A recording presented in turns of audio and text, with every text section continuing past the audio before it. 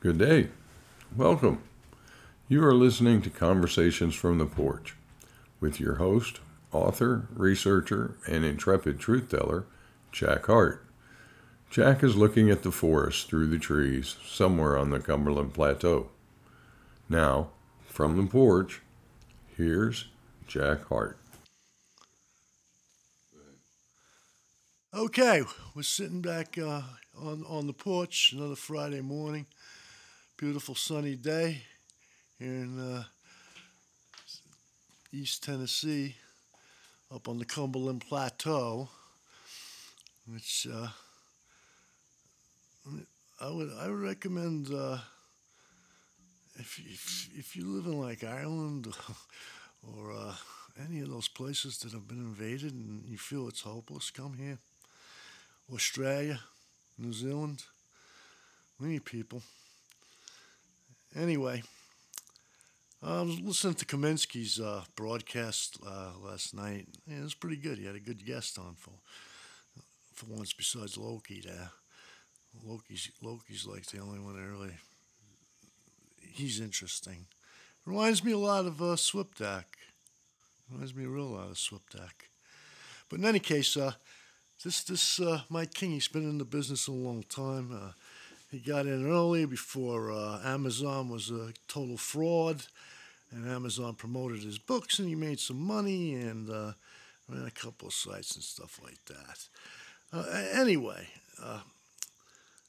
I recommend that, listening to that one, but although Julian didn't call in, he was waiting for Julian to call in. He got a call from England. He was like, Julian! No Julian. Anyway, he tried to do clergy. And I guess he wrote a book on clergy, but I wasn't really satisfied with the way he did it. And I think I'm going to have to do it over here for you. The clergy plan, Gaddafi clergior, but you should just call him Richard because that's what people like the Archduke Otto of Austria called him, and Baron de Rothschild and the Warburg brothers. He was just plain old Richard. He was one of the boys. This guy was he was born with a platinum spoon in his mouth. His father was an Austrian aristocrat, and his father fell in love with a Japanese aristocrat, and they got married, and they bounced around between Austria and Japan. I mean, Hitler called him a mutt. He was like a half-breed, I think it was Hitler called him. I'll get to that, but in any case, actually the Japanese side of the family, they were dishonored because she had married. She was like she was like the niece of the emperor or some shit, and it was a dishonor for her to marry a European. They looked down on us probably more than we looked down on them. So he was always treated, I'll bet, like a half-breed. His Wikipedia bio talks about all his fencing lessons and going all over with his father. Yeah, but you know what? Psychologically, this guy had the deck stacked against him from the start. And sometimes you got to look at the purveyors of ideas to understand where their ideas come from. He did end up committing suicide in his old age, so maybe he wasn't too happy with his own ideas. Anyway, this guy, he was a high-level Freemason by birth, and he was backed by the Warburg brothers, the Rothschilds, and the Habsburgs, too. And he got into these Masonic lodges, and he started talking about this pan-European stuff here. And he wrote a book. It's called Pan-Europea. And it was published in 1923. Okay? Now we're going to stop with his history there. Let's get back to what happened in Germany now. Germany it was in complete chaos, okay? Kurt Eisner, who was a professional rabble-rouser, they called him a draft dodger, and, I won't even say, he was a member of the tribe, okay? And he had sacked Bavaria in 1918. And he actually, through the House of Wittelsbach, ruled it for like 700 years there, threw them out of there. And he had actually claimed that this was the Soviet Republic of Bavaria. But his time on Earth was short-lived. He was a real lunatic, too. He wanted to have sex in the streets and stuff like, open love, with all that crap. But he didn't live long because he was shot dead by another Jew, Anton Arco Valley. And, when you hear about all the Jews and the Germans, and it should be remembered that Himmler was plotting on they ended up acquitting him, but Valley I think he was locked up for a year or two, and all the while Hitler and the what would become the SS was planning on breaking him out. And this is a nice Jewish boy, Jewish mother. So there goes your hate for Jews the Germans supposedly had, especially people like Himmler, who was leading the breakout. Unlike, they ain't going to leave their people in jail like we do. Anyway, but by 1919, they had taken over again, the Bolsheviks, and again they were with this revolution of love and calling it Bavaria as the Soviet Republic, and they were wiring Lenin about the ministry had left so fast that they had taken the keys to the toilet with them. This is how smart these guys were. And an ex-mental patient was the foreign minister, Franz Lipp. He actually declared war on Switzerland because they wouldn't lend them 60 trains. It was a comedy show. And they took a bunch of people hostages, leading people from the Thule Society in Germany. And they murdered them on Walpurgis Night. It was probably some kind of demonic sacrifice. And these were some of the leading citizens of Germany. Well, actually, one of them was a Jew. I forget his name. But he was one of the architects of National Socialism. There you go. Berger was his name. Berger, and he was killed too. He was a martyr for National Socialism. But in any case, these Freikorps, these were the World War I veterans. These were battle-hardened guys. They had surrounded Munich, and when they had about 30,000 battle-hardened troops all around Munich, and when they murdered these aristocrats, that was the end of it. They went in and they fought a bloody battle with the communists. They killed like 3,000 and fighting. Then they lined them up and shot and hung the rest of them, including Lipp and all the leaders of it. They were hung. All right. So now you got Hitler, and Hitler emerges onto the scene in 1920. And by 1923, Hitler was ready for the beer hall push. Now, the beer hall push was supposed to be successful. The Thule Society had planned that those police were not supposed to open fire on them. That's why what happened. They were routed when the police opened fire on them because they didn't expect the police. They were told the police were going to let them through. But there was a double cross there. And it was a double cross there because of clergy, the Freemasons, and the rest of the German aristocracy. They were not going to let Hitler, because this was the plan. Hitler was supposed to become the Holy Roman Emperor. He was going to be Barbarossa. Later, he named the invasion of Russia after Barbarossa. But instead, he ended up spending a year in jail. And as he was in jail, clergy went to work. And he came up with this pan-European plan. All right, I'm going to have to read a little bit of this to you. I know that's boring, but superficially, clergy's plan called for European integration, the academic label now put on the process of industrial, economic, political, legal, social, and cultural integration of European states. The current agenda of the European Union. By the time of the Great Depression, clergy's International Pan-European Union had 8,000 committee members drawn from the most illustrious salons of European privilege. In 1927, the French went into it with Big Two, with Émile Barrot, the leader of the center-left radical party, and he founded a radical French committee for European cooperation. And 20 more countries set up equivalent committees. Now, he was the principal power in Austria, this guy Kalergi. And him and Hitler kind of like went at it with this plan. His original vision was for a world divided into only 5 states: a United States of Europe that would link continental countries with French and Italian possessions in Africa, a Pan-American Union encompassing North and South America, a British Commonwealth circling the globe, the USSR spanning Eurasia, and a Pan-Asian Union whereby Japan and China would control most of the Pacific. And to him, the only hope of Europe, devastated by war, was to federate along lines of the Hungarian-born Romanian Ariel Pavaci, who had come up with this idea first.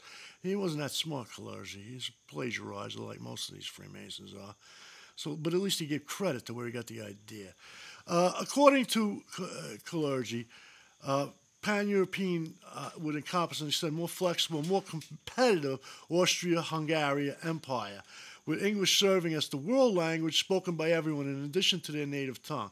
He believed that individualism and socialism will learn to cooperate instead of compete, and urged that capitalism and communism cross-fertilize, just as Protestant Reformation had spurred the Catholic Church to regenerate itself. Now, he was also very influential in Asia, and he spoke a lot in Japan. They were influenced by his ideas.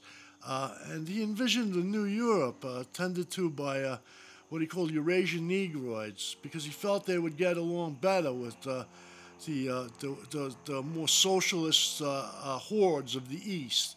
He would make more friends. The oligarchy, they would make more friends if we weren't around, us annoying white people. So the Kalergi plan was to get rid of us. And you can look around now at what they've done to Europe. You got to remember that these people, they work generationally. When they come up with a plan, they don't have to institute it right away. They got hundreds of years. As long as you leave them in the driver's seat, they waited 100 years. But they got it done, man. They got it done. Northern Europe, places like Ireland and stuff, they're black now. They're not. They look more like Africa. Paris, London, yeah, they're all black now. They're doing the same thing in the United States with the open borders, by letting in all the colored races. And this is in accordance with a Masonic plan. It's called the Kalergi plan. And any economist or like these morons like Alex Jones you listen to, and I can't tell you enough how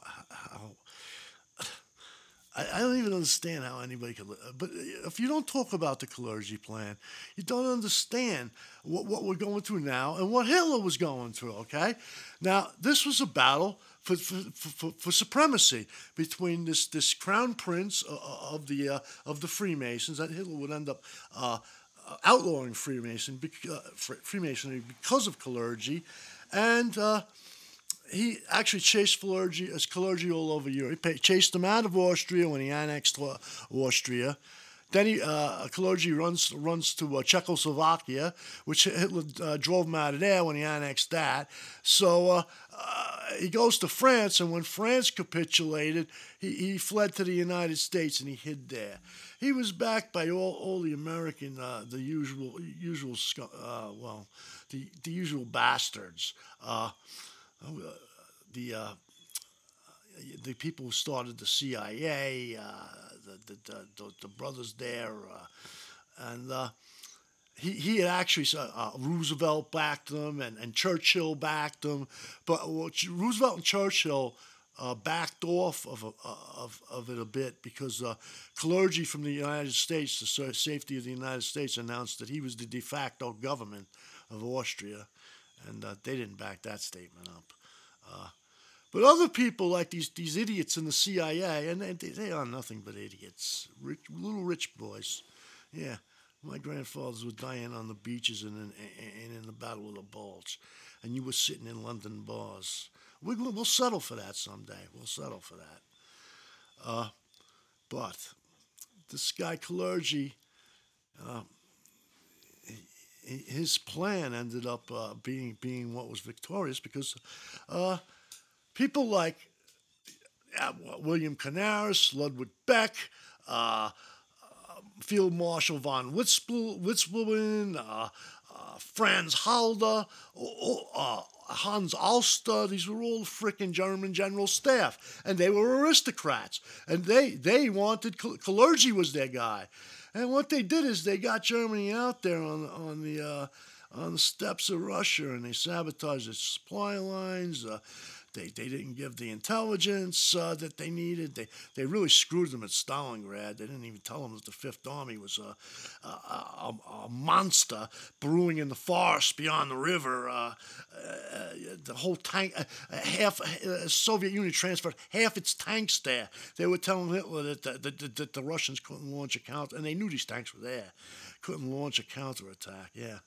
They had launched the mother of all counterattacks, and these guys lied. They lied to Hitler's face. And that's why Germany lost the war. They lost the war because these guys wanted to institute what you see now. They wanted an African Miss Ireland, I guess, because that's what you got now. So I got an article here from a guy named Asani. He used to write for VT with me in the heyday. I looked for one of his old articles. He talked about how the rabbis in America had actually starved the Jews in the concentration. They wouldn't give them any supplies because they wanted them to go to Israel. And they figured if you went to a concentration camp, you want to go into Israel, so screw you. You don't get no food. And that's what they did. They made all the Jews. The Jews in the United States wanted to send supplies and help.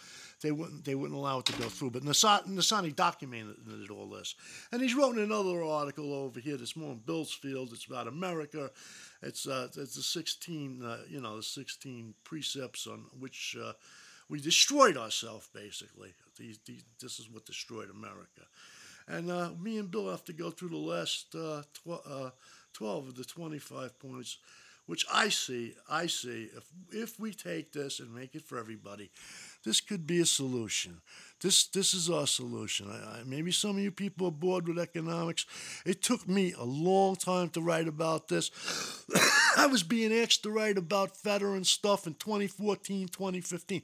I don't like economics either. It gives me a headache. But as Bill said, we need economics and we need money. We're not going to live, even if there's 1 billion of us left after whatever's going down goes down. We're not going to be able to live without some kind of economic system, and even in small communities.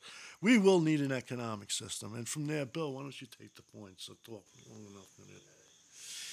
Well, there's a couple of things that I'll introduce with this. Something that I've been dealing with other folks pretty much better part of the week is in addition to having a medium of exchange for goods and services, work, which is what money is. It's a medium of exchange, a monetary medium of exchange. Jack just gave me the thought with regard to even in small communities, you have to have economy. And well, in addition to economy, you have to have leadership.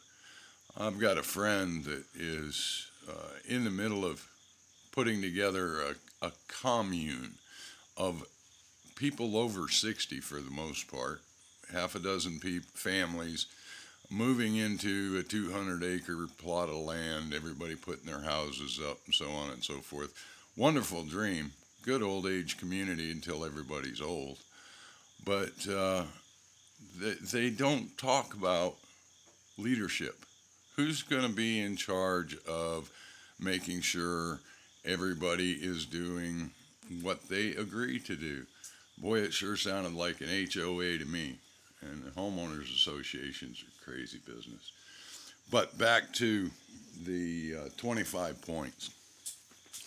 The leadership that was brought forth in those 25 points.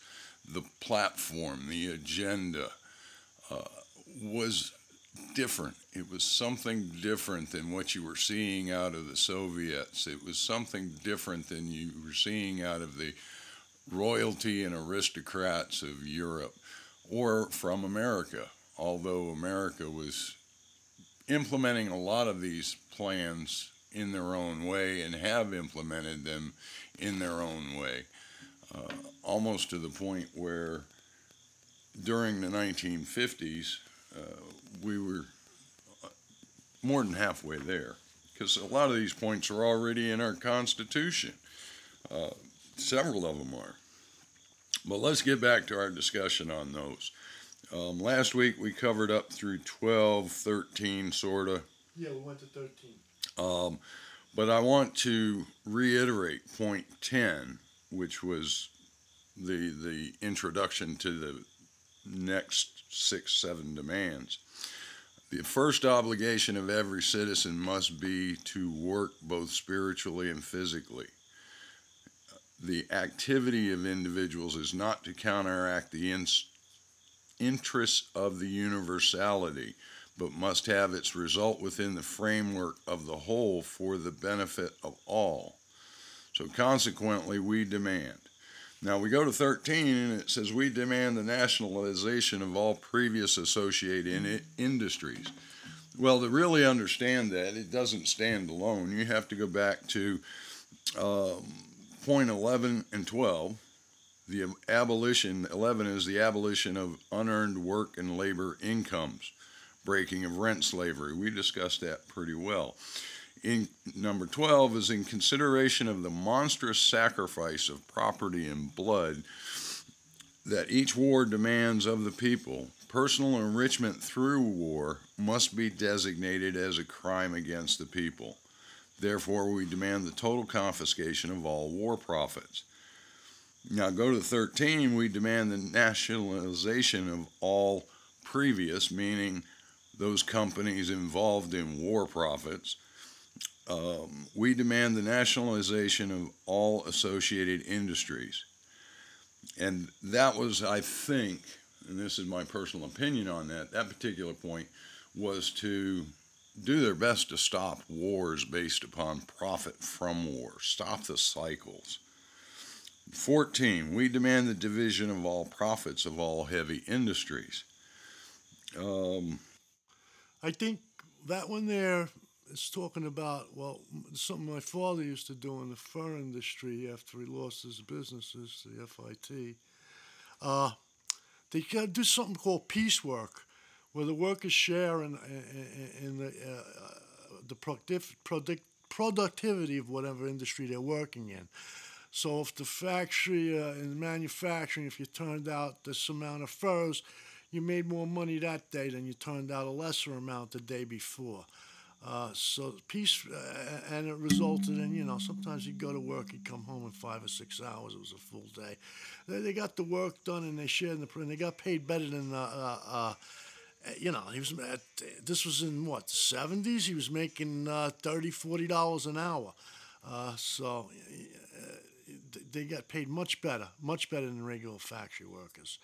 It's called piecework, or it was called piecework back then. Yeah, you get paid for each piece that you put together. Yeah. I think that's why they call it that, either that or in peacetime. I don't know why they call it that. It's because you get paid for each piece that you do. And we'll get a little farther into that where you'll see where that comes into play in one of the other points further down. Number 15 is we demand an expansion on a large scale of old age welfare. We've already got that in the United States. Right. It's been bankrupted, co-opted, and so on. Yeah, but it's called Social Security. It kills them that we have it too. It's been under attack basically since we got it. I'll mention one more point with this guy. With Mike King, like they condemned Eisenhower really bad, and I understand why. I've said Eisenhower killed him a lot of Germans after the war, but Eisenhower was not He's also one of the better politicians America ever had. I've read letters by Eisenhower to his brother, and he was talking about H.L. Hunt, the guy who really killed Kennedy, and the rest of these scumbags, and about how they were after Social Security. And this was in the 50s when he first became president. He wrote his brother about them. And they think they're going to run this country with no Social Security, no social programs, just wide open, robber baron rules. And he was dead set against this. And these are private letters to his brother where he says, they're not dealing with an idiot this time. And he swore he would stop them. And, and then he's got the military-industrial complex speech to his credit, too. So please don't discount out. I don't want to hear this Swedish Jewish boy, because some of the things you guys say is just, did anybody ever smack yous? Because you throw out racial epithets and shit like that in the circles I ran in, and somebody knock your teeth out. Eisenhower was a complicated politician. And yeah, it was responsible. You get no argument with me. From me, he was a war criminal too, but he was not the main war criminal. Those guys like Morgenthau and stuff, they were the ones who planned it all. So I just wanted to say that in reference to this, the old age and that Social Security. You have to understand these guys. They wanted to do away with this since after World War II. They wanted to get rid of your Social Security. Go ahead, Bill. Okay, so the next one comes to point 16. It says, we demand the creation of a healthy middle class and its conservation, immediate communalization of the great warehouses and their being leased at low cost to small firms, the utmost consideration of all small firms in contracts with the state, county, and municipality. Well, they've been trying to do that in the United States as long as I've been around. As far as, quote, air finger quotes, helping the small businesses. I don't see as whatever they've tried has really worked very well. They do grants and they do training programs and they do lease sharing programs until the ones who run the major industries believe and develop a fair system, which will never happen. The little guy's out of luck. He can sell locally, he can sell on a small scale, but until somebody way farther up in the food chain says, well, this guy's got a good idea, let's lift him up a little bit, whether it be a manufacturer of widgets, an artist, a thinker, putting information out, whatever it happens to be, there is a cap. And Jack and I have discussed that numerous times this week, the caps that are put on people. But number 16 was tried by the United States government. That one would be a hard one to work. Now, number 17, land reforms. They demanded a land reform suitable to their needs, provision of a law for the free expropriation of land for the purposes of public utility, and the abolition of taxes on land and prevention of all speculation in land. Well, that would put Bill Gates out of business, wouldn't it? Well, him and the Chinese both. Yeah. Currently... Well, isn't there a specific law against foreigners? I think that's in there, too, against foreigners. Go back to the beginning, yeah. Yeah. The thing we're looking at with this one, besides the expropriation of land, and I'm sure that back in the 20s when everybody read this, they said, oh, the government's taking land from people. Well, what the hell do you think's happening in the United States today? I want to build a new highway. I want to give my Uncle Billy some extra money, so I'm going to hire him to do it. But we need 27 homes along this road to widen the road. They come in eminent domain, supposedly give somebody what is fair market value for the property, and they just take their property. Father lost a $10 million business for $80,000 because they wanted to build Fashion Institute of Technology over on 27th Street in New York City. Yeah, well, I got screwed by the government 3 times already. 4 counting my writing career. Well, we see it all here. we've got the expansion of the highway. All of that land was bought at a discount. There's no doubt about it. I've talked to the people involved. We got it, yeah, like 127, the main road coming to Phil's house is just, there's more heavy equipment there than you used to see around New York. They got it all torn up. They're taking down houses, moving telephone poles, paving, a massive, massive construction project going on there. And all those homes have been appropriated by Tennessee because they were in the way. Bill says he knows. Are they getting the value of the home from the government? Not nearly. No. Maybe between 60 and 80% of what the value during the time when they were purchased was. Right, but that property's worth a lot more now. Sure it is. Crossville's booming. Sure it is. and here's what happens with situations. And that road's going to make it boom more. Here's what happens with situations like that. They start this program 10 years ago, and they go in and get some grants to do studies. Then they get the grants to do the surveys, and then they get other grants, and this is all, as far as I'm concerned, an upside down situation as far as going for grants to the federal government, the state government, and so on. But ultimately what we wind up with is the prices they pay for the land 5 years ago, those prices could double, quadruple. And so the people are really screwed in the end anyway. The one thing I like about that particular provision, number 17, is the abolition of taxes on land and the prevention of speculation. Speculation is what drives a lot of pricing. The gambling on Wall Street, those kinds of things, the gambling on the Chicago mercantile market on futures, all of that drives prices crazy. So speculation, that's a tough one to regulate. People are going to gamble. But I guess that's government-sponsored gambling. Well, the Germans were, the National Socialists were convinced that the only really fair form of tax was income tax. They would definitely, once you paid for a piece of land, that's yours, man. You don't have to pay them any more money to own your own land. Well, there was a movement in the United States to get colloidal title to land, because as long as you're paying property taxes on a piece of land you supposedly you don't really own it. You don't own it. You own it with the government, and the government can come and take it because you don't pay them. To me, that's extortion at the end of a gun. And it's the abolition of private property. Hey, you're halfway to Marxism right there. You got 1 foot in Marxism, which the Germans wouldn't touch. So we're going to go to number 18. And number 18, this fits in with a lot of things that Jack Hart writes, the contributors to Jack Hart write. Number 18, we demand struggle without consideration. Now, that's a term I want you all to think about.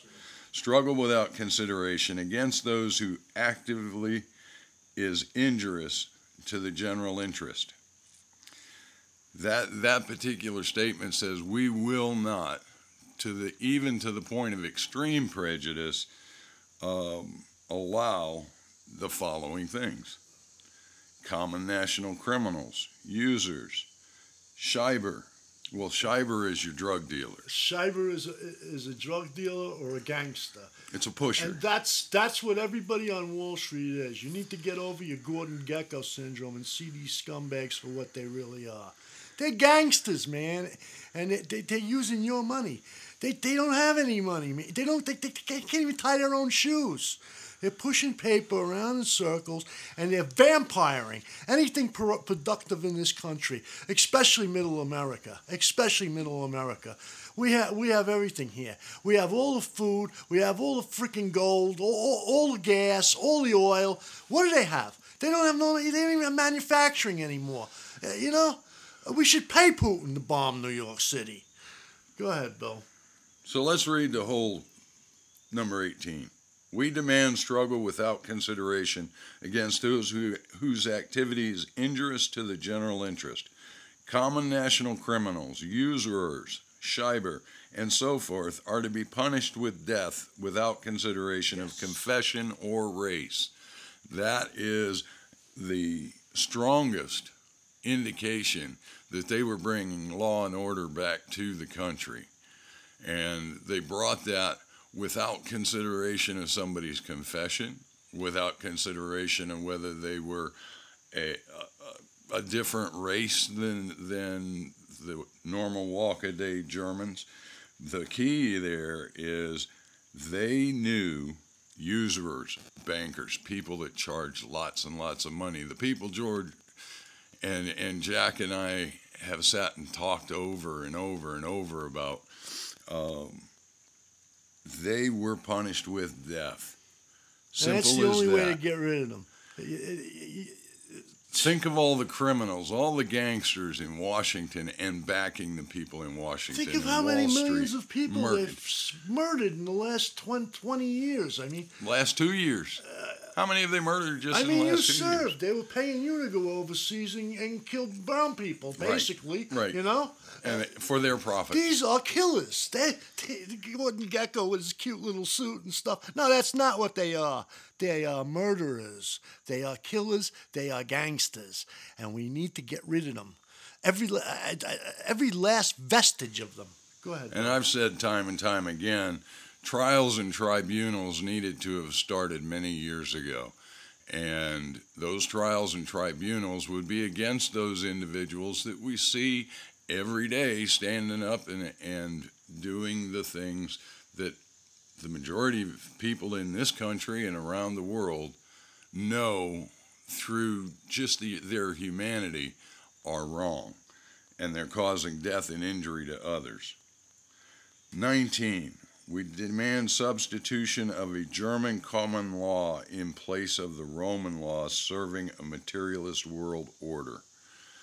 And Goth law. The Goths had laws for everything, and they had to use the same thing that the Norse used later on, the thing, where they would all meet and discuss it and use common sense. You can't. Well, it goes back to Gilgamesh. Gilgamesh had a list of laws as well, and it was a lot of the same issues. If you're going to be a usurer, we're going to cut your feet off. You steal from somebody, we're going to cut your hand off. The common law that is used in the United States, unbeknownst to most people, is the Uniform Commercial Code. That book. It's Roman law, right? Say again? It's Roman law, right? It's maritime law. It's maritime law. But that maritime law is based on Roman law. It's based on Roman law and English law. And that is the uniform, meaning that's the same code for everybody across the nation. There are international law bodies that incorporate the same types of laws. And I agree. We need to take our Constitution, burn the tens of thousands of pages of illegal and illicit laws that have been created by corrupt politicians since the beginning. Yeah, we could burn the guys who wrote them, too. Well, that could happen. That goes back to point 18. They fall into that category. I believe in people suffering for the consequences of their actions. And in America, it ain't happening. It ain't happening. That's your main problem here. They're going completely the opposite of the direction they should be. States allowing murderers out on no bail. That's just freaking crazy. Anyway, let's go to point 20 because this really addresses the crux of the matter. The state is to be responsible for a fundamental reconstruction of our whole national education program to enable every capable and industrious German to obtain higher education and subsequently introduction to leading positions. The plans of instruction of all educational institutions are to conform with the experiences of practical life. When was the last time you saw a home economics or a shop class in a school? The comprehension of the concept of the state must be striven for by the school as early as the beginning of understanding. We demand the education at the expense of the state of outstanding, intellectually gifted children Yeah, no Pell Grants. of poor parents without consideration to position or profession. Yeah, Harvard, your mom and dad, they're both alumni, so you get to come to Harvard. Bullshit. Yeah. If you don't have an aptitude for it, you're not going to get no training. Average and you're going to Harvard. Why a guy with a 4.0 is sitting home working on the farm. This is what's wrong with our country. I mean, you've got idiots. Idiots have been put in a position of power. And our educational system, my God. I included an article by Dr. Nassani. He used to write with me on Veterans Today. He has some good articles. I think I said this in the beginning. I get sidetracked. But he goes into our educational system. Do you realize that in the 19th century, America was considered like the garden spot? We were the intellectual highlight of the entire world. Our school system worked just like the one we had over a 90% literacy rate, and our school system worked just like it did in the ancient Greek Athens. It was small, it was privatized, it was short, it was sweet, and if you wanted to go on, you went on, and you got special help from mentors that knew what they were talking about. There was no inculcation.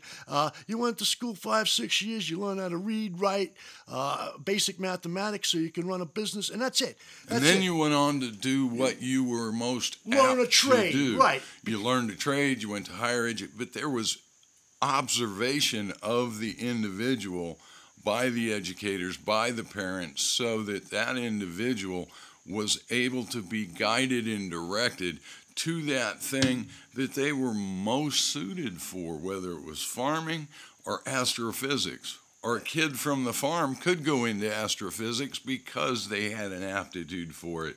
And therein lies the difference today. They're pushing college so that they can continue to get those high dollar loans, more usury, more interest, so on. And at the same time, they're not teaching jack. Right. What they wind up, well, they're not teaching jack, as a matter of fact. But the whole system has gone awry. It's 100%, 180 degrees different than what it should be. And the Germans during that period, 1930 to 1941, 42, you hear so much down about the Hitler Youth. Well, Hitler Youth was the entire nation's children. Those children were being trained not only in reading, writing, arithmetic, physical characteristics were built. They had to do physical activity as part of their daily routines. But more importantly, they were taught the foundation of their culture. They were taught the history of their nation and their people. When was the last time an American said, "Oh, I'm proud to be an American," based upon facts? There isn't anything to be proud of at the moment. There's nothing. These people have totally devastated the entire education system, and until it changes and is maintained in that changed state to that which is best for the individual and the state, not just for the money makers, we're screwed. We are definitely screwed. Well, with these teachers, let me tell you something. Everybody gets, oh, well, they shut the country down for 2 years. They didn't allow kids to go to school. You know, you're blaming the wrong people for that one. I don't think you can blame Pfizer for that one. You know who really did shut the schools down? It was the Teachers Association, all right? And I was laying on the beach in New York with these school teachers, you know, on Field 3 where they like to go. And I'm listening to them. They were laughing about it, man. They were off all summer. They were off all year. And they were talking about how they were going to keep the schools closed for the next year. They love this. They're the ones who push the closing the schools. These people all need to lose their. I don't want them anywhere near my children. And they said, how about the freaks with the mutilated faces and the nose rings and pink hair? They were training your kids to not know whether they're a boy or a girl, and sex change operations. It's now to the point where this has to be dealt with, and I'm not talking about at the election booth. It has to be dealt with by the parents at the schools, and until the parents are educated, it's not going to change. You took my kid to a transvestite story hour. Well, you're as good as dead when I find out. You're as good as dead in the 90s. I'm coming looking for you. I might come looking for your whole family. Well, your teacher would try that. Are you kidding me? Well, I've discussed with a number of people what and how long, even if we did make a change, how long it takes that change to ripple through the entire culture. And by gosh, you're talking 2 cycles of school, meaning at least 20 years. You know, if somebody goes to school for 8 years, that would be 16 years of 2 cycles. It would take that long to inculcate back into the society the culture that has been lost. We've got 2 generations destroyed by these people. Totally.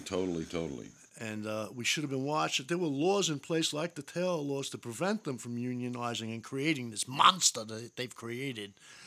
But they were not enforced. Again, our politicians, Well, it's a money-making monster. Yeah, well, and vote making too. They can make or break a politician, and that's what they use this power for, and that's how they got all that power. All right, let's go. Let's go to the next one, which is the state is to care for the elevating national health by protecting the mother and child, by outlawing child labor, by the encouragement of physical fitness, by means of the legal establishment of a gymnastic and sports obligation, by the utmost support of all organizations concerned with the physical instruction of the young.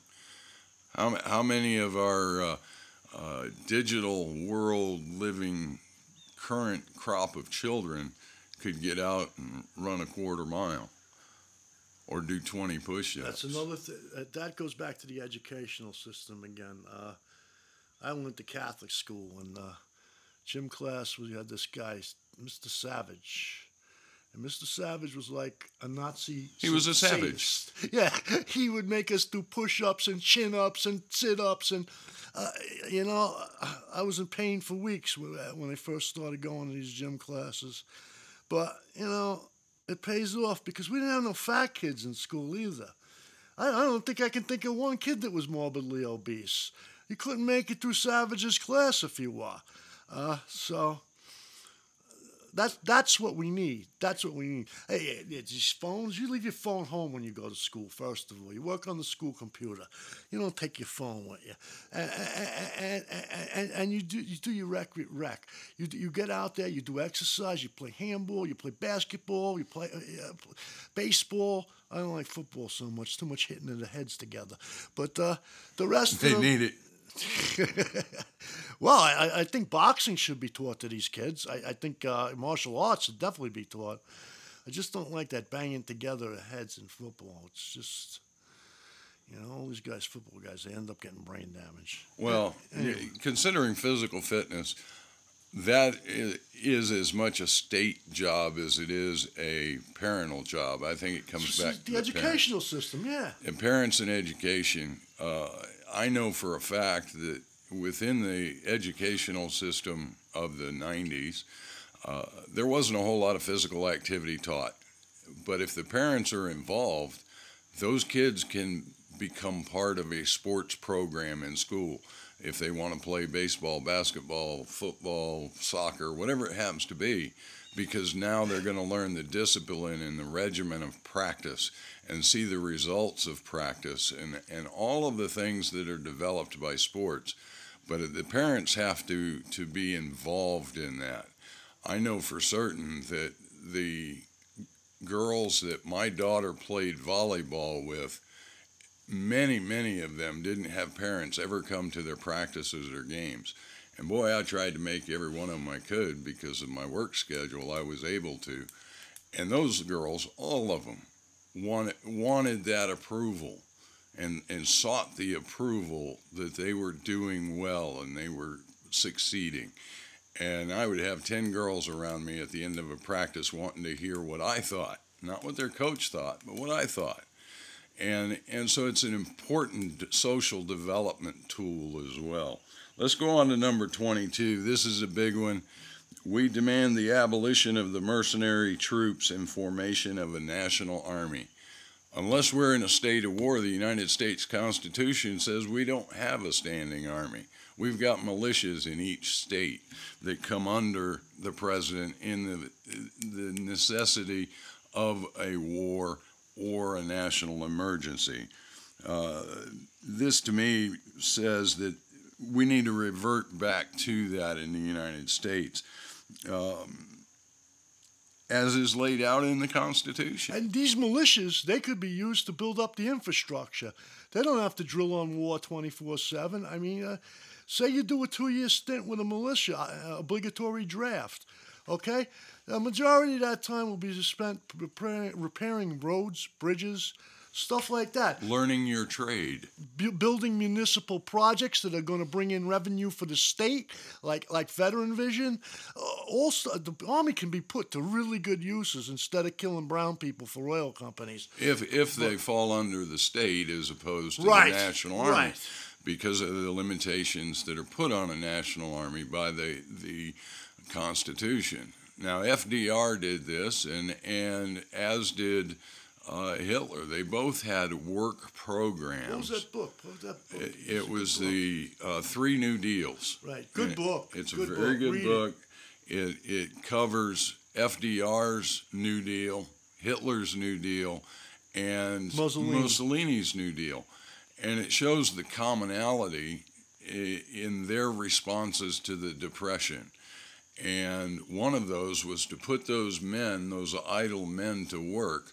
In this country, it was the CCP, and they built roads, they built national forests, they built dams. All of these people were hired by the federal government to build up the infrastructure in this country.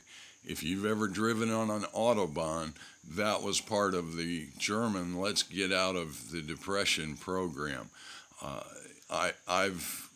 It's the most beautiful road in the world. It is, man. There is no doubt. All concrete, too. There's no potholes on the Autobahn, man. And trucks, they can't go out of the right-hand lane. They got to do 60. But on the left-hand lane, do 150. They're happy. They don't care. And they have less accidents than we do, and less fatal accidents, too. So that's a workable solution, and a workable solution on my part is the abolition of a standing army in this country, maintaining a Coast Guard and a minimal amount of seafaring in the form of a Navy to keep what we have in place. But the Coast Guard is vital.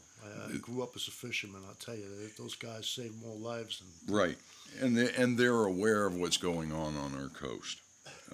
Next, we come to a big one that we've faced as the Jack Hart organization. And it has to deal with not only censorship, but lies and conspiracy theories and so on. And what's in the national interest as well. Number 23, we demand legal opposition to known lies and their promulgation through the press. In order to enable the provisions of a German press, we demand that all writers, employees of the newspapers appearing in the German language be members of the race. Thank you. Okay? Now, when you people read the New York Times or the Washington Post, I think it behooves you to remember these writers that are writing there, they're writing for Israel, they're writing for the British Empire, And they're writing for the European Union and the World Economic Forum. They're not writing for you, and most of them are foreigners. I got news for you. Why I turn on a TV show? I got to see a dozen British guys. They're all the experts on my news in America. Did you ever ask yourself that question? What is that guy, Piers, whatever his name is? Piers Morgan. Piers, what is he doing in our media? What is he doing there? Why doesn't he go on the BBC? He's he gay enough? He's a naturalized citizen.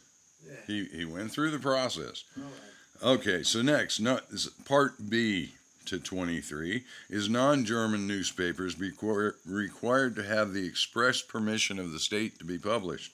They may not be printed in the German language.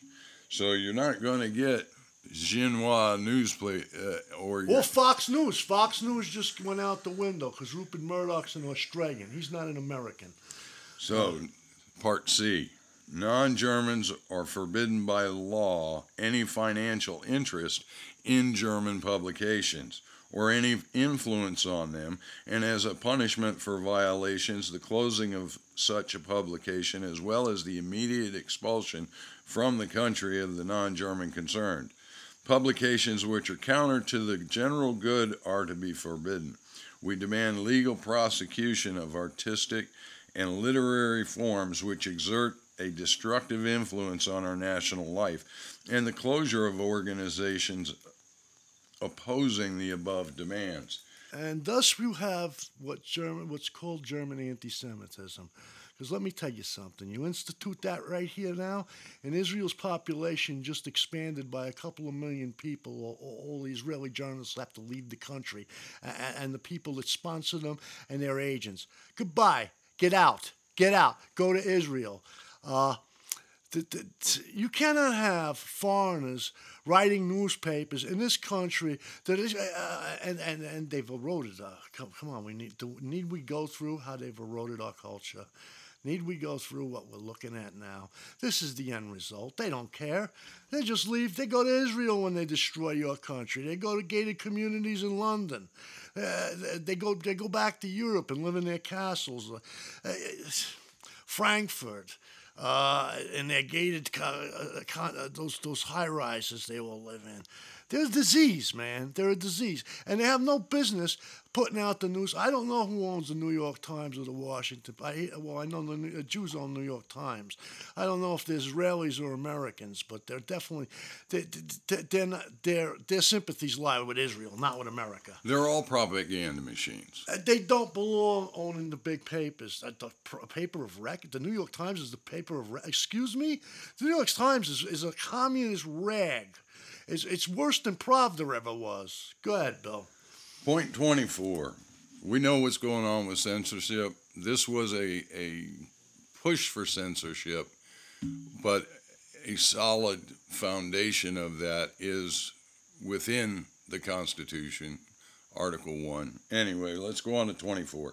We demand freedom of religion for all religious dominations within the state, so long as they do not endanger its existence or oppose the moral senses of the Germanic race. The party as such advocates the standpoint of a positive Christianity without binding itself confessionally to any one denomination. It combats the Jewish materialistic spirit within and around us and is convinced that a lasting recovery of our nation can only succeed from within on the framework. Common utility precedes individual utility. Well, we know for a fact that common utility versus individual or preceding individual utility, that is something that is lost. And it's a spirit of leadership when you say, I'm going to do this not in my interest, but in your best interest. So that particular point is addressed in our Constitution very well, though there are some restrictions, and those would certainly have to be looked at. The next point 20. Go ahead. Okay, this is a victory for all you Christians out there, because, we frequently argue, and me and my posse of writers, we don't like to acknowledge that National Socialism has any attachment to Christianity, because we consider Zionist Christianity to be the biggest problem with this country, and we don't want to encourage it. But, okay, point 24, positive Christianity without binding yourself confessionally to one denomination is National Socialist Party policy. Okay, so that's a victory for you guys, and I'll admit that I have to back off of my paganism, my strong pagan stance, because it's right here in writing in point 24. Christianity, positive Christianity. So maybe you guys on the pulpit, maybe you can do something positive toward besides pushing vaccines to teaching children. morals, they kill them. Teaching moral lessons to the culture again. And maybe start talking about these 25 points here, because these people, they need leadership, they need guidance, and they're looking to you guys to do it. So why don't you do it instead of backing the big money Zionist Christianity bullshit, so you can drive a Lamborghini around where your flock is driving beat up pickup trucks. Go ahead, Bill. Well, it all comes down to the discussions that we have all the time regarding a moral and ethical underpinning. That's not being taught in schools. It's certainly not being taught by any governmental agencies, and it's not being taught from the pulpit in most instances. What you find is watered down vanilla pablum that doesn't teach the common courtesies, let alone a strong moral and value-based underpinning of the culture.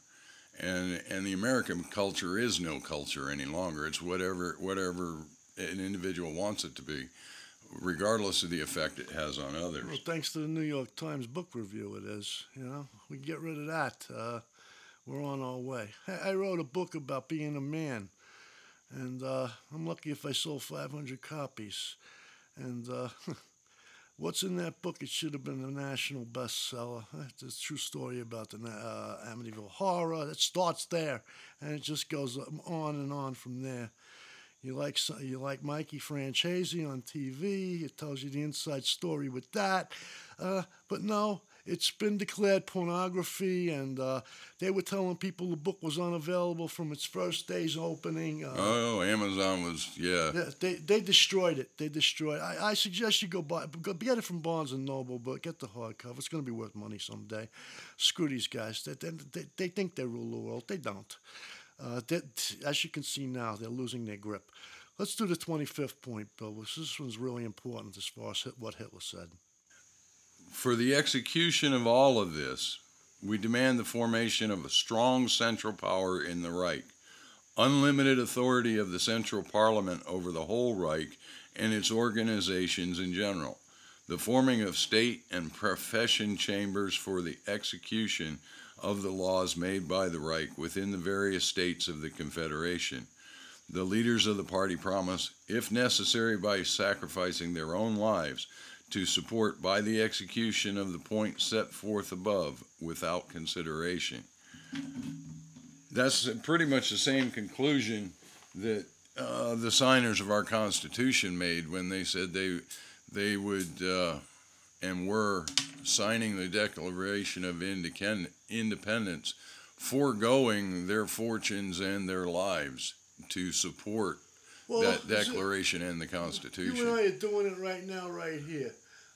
As his guns are sitting right behind him as I'm talking to him. That, we're taking a chance. Like I just told you, my career has been ruined as a writer. I've been thrown off of Patreon. I've been thrown off of both social medias. They killed my book. Your traffic is limited. Yeah, my money's being limited on Substack now. We'll figure out a way out of this. Bill's pretty good with this stuff. And so are others. We're working it. Yeah, he's determined. I don't like to. He says I'm a pessimist. He gets mad at me. But in any case, this point 25 is very important as far as Hitler said. thing, the problem with capitalism, and you should never say you're a capitalist because we're not capitalists. We're in a free market system. Capitalism is ruled by the billionaires. This is what we got now. This is what Hitler hated. This is what it's globalization, which is what he was fighting against. He said it. You know, with a democracy, with capitalism, what you get is you get the billionaires. They take over. They take over the school system. They take over the media. They take over the political system, and they take over the judicial system. And without a strong, centralized government, there's no way to control these guys, and that's what we got now. We got billionaires gone wild, for Christ's sakes.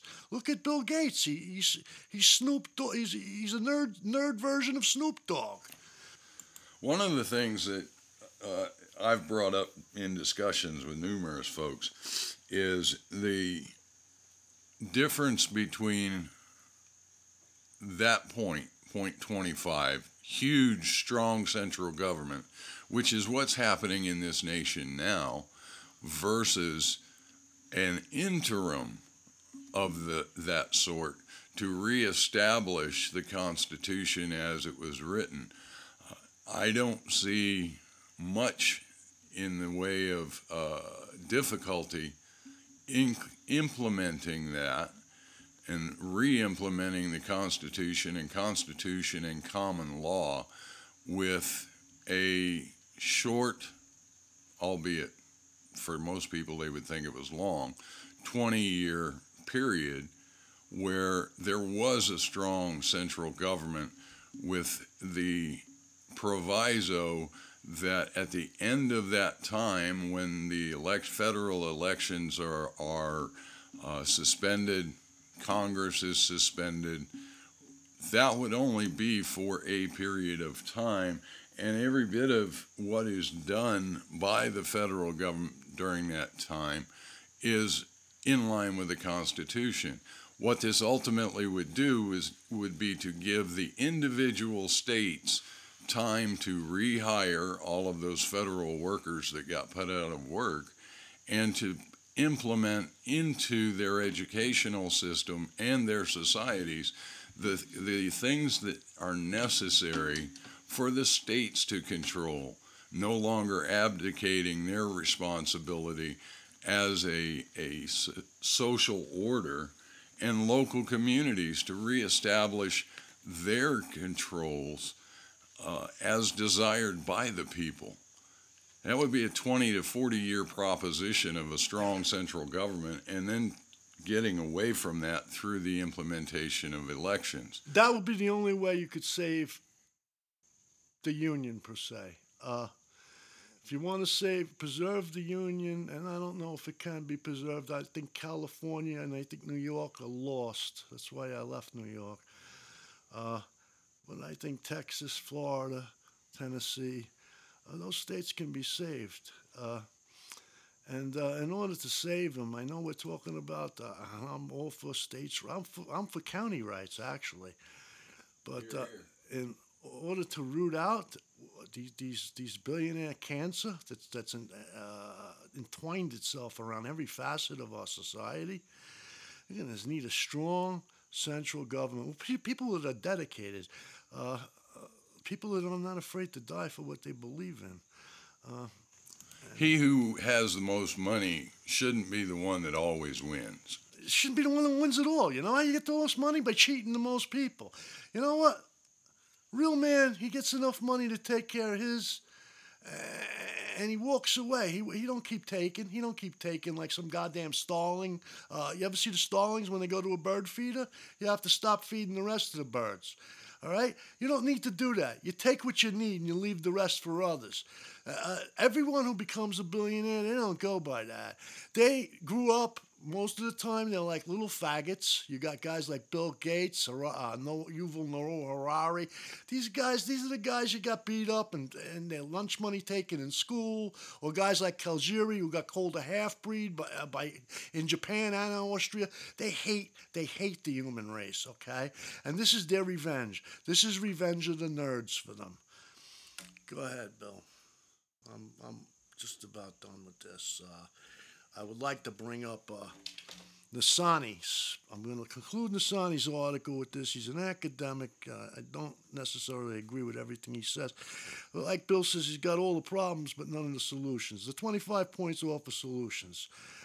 And they worked too. These are not theoretical. Like I said, within 2 years, Germany was the economic powerhouse of Europe from being the child in the gutter.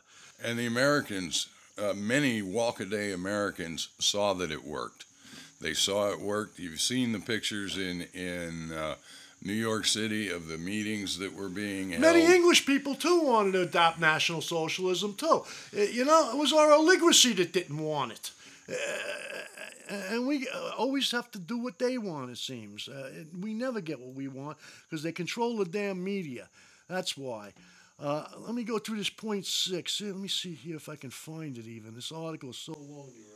Well, while Jack's looking for that article, I'm going to ask you again to like and share these posts. That's the only way it's getting out there. It's the only way people are being awakened to the fact that there are workable frameworks to change what's going on here and now to something that is more in line with humanity as opposed to us and them. Go ahead, Jack. All right. Well, it's 6th pillar of American democracy, the inculcated nonviolence creed. Now, myself and Dr. Stuart Bramhall, she was a representative of Black Panthers, and now, believe it or not, she's more right-wing than I am.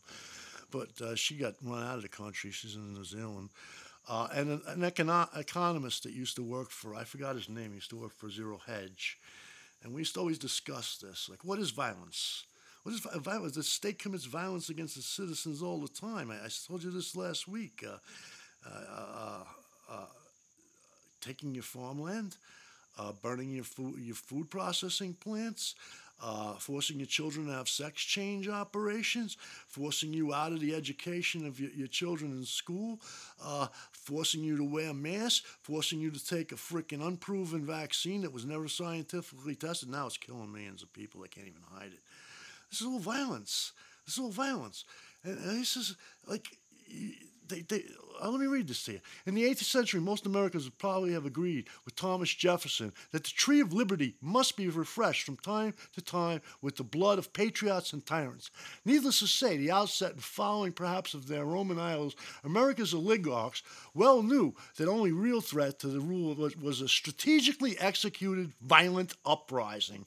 An uprising that, among other things, would have targeted them personally. So they cynically convinced the majority of decent people everywhere that it's okay for them, the oligarchs, to murder and poison millions and destroy the very foundations of life on earth, but that it is immoral for their victims to save billions of lives, to save freedom, decency, and justice, to save life itself by giving these marauders a tiny bit of their own blood-soaked medicine.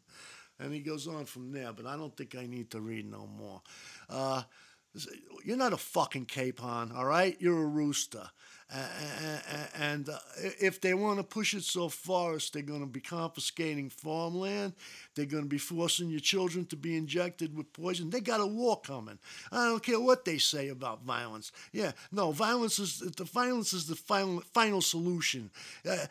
Get real, all right? That's why every country has a military. When it comes down to it, we got to fight about it. We don't talk about it. As a matter of fact, Friedrich Nietzsche said everything in philosophy was dialectic. And the strong man says nothing. And when he needs to, he gets busy. So it's time for the strong men among us to get busy. Here's what's going to happen, ultimately. Whether it is in our lifetime or the next generation, we are going to see an uprising. The uprising of the common man, because the common man is being put down. The 25 points that we've covered from the National Socialist plank of 1920, and all of these people that we've studied and put together and talked about, all lead to the end result that there is going to be, sooner or later, that violent uprising. And I have always considered that to be a last resort. But now, having come to the conclusion that it's going to happen, all of us need to be thinking, looking, discussing the end result of that. When all of them are gone, what does the end result look like? Do you want one world, all brown? Or do you want individual cultures interacting pleasantly with each other to the benefit of both cultures, whether they be European or states within a united confederation of federated states? There's a lot of things that have to be looked at, but it's ultimately going to come down to, when it's all said and done, what are you doing locally, and then moving outward to make those communication lines with those farther out, whether that be at a state level, a national level, or a global level, and national governments dealing with each other. That status quo of today cannot go on. So the discussions really need to be, and that's what we're doing here, is what's coming next. After that uprising is done, and there's millions and millions of dead in the streets, and the bodies have been buried and burned, what then? That's the thing to be thinking of and planning for. Whether we see it through alive or not remains to be seen, and it's not really up to us one way or the other. But think about what you want the end result to look like. Jack, you want to wrap us up? I think you wrapped us up just fine, Bill. I've said a lot today. I want you to understand that, you can't just sit around and do nothing. You sit around and do nothing, you're waiting to die. As senile Satan made clear to you a couple of weeks ago, they're coming for you. They're coming for you. And even the old guys can do something. They can teach the younger. I don't want to hear that shit about. That's an excuse. It's an excuse. Old guys. Not, I hear it all the time now. This old guy, he'll step in the ring with most young men. Okay, they don't hit me, they're getting knocked out. When they hit me, they probably knock me out because your jaw ain't as good as 60. But the right hook's still there, man. So we're gonna fight. I'm ready to fight, man. Well, I spent an hour on Bill's the range. got his guns stacked up behind him. I spent an hour on the range with a young teenager. And he's trained, and he's a combat veteran. We're not just talking, man. Training. We will put our lives where our mouths are. Every day. Every day. And I'll leave you with that.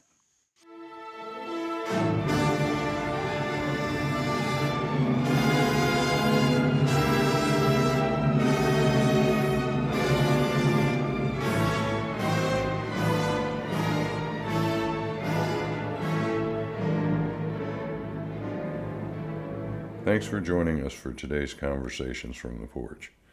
To view and listen to Jack's work, subscribe at jackhart.substack.com. We hope you found today's conversation interesting and informative. Join us next time for Jack Hart's Conversations from the Porch.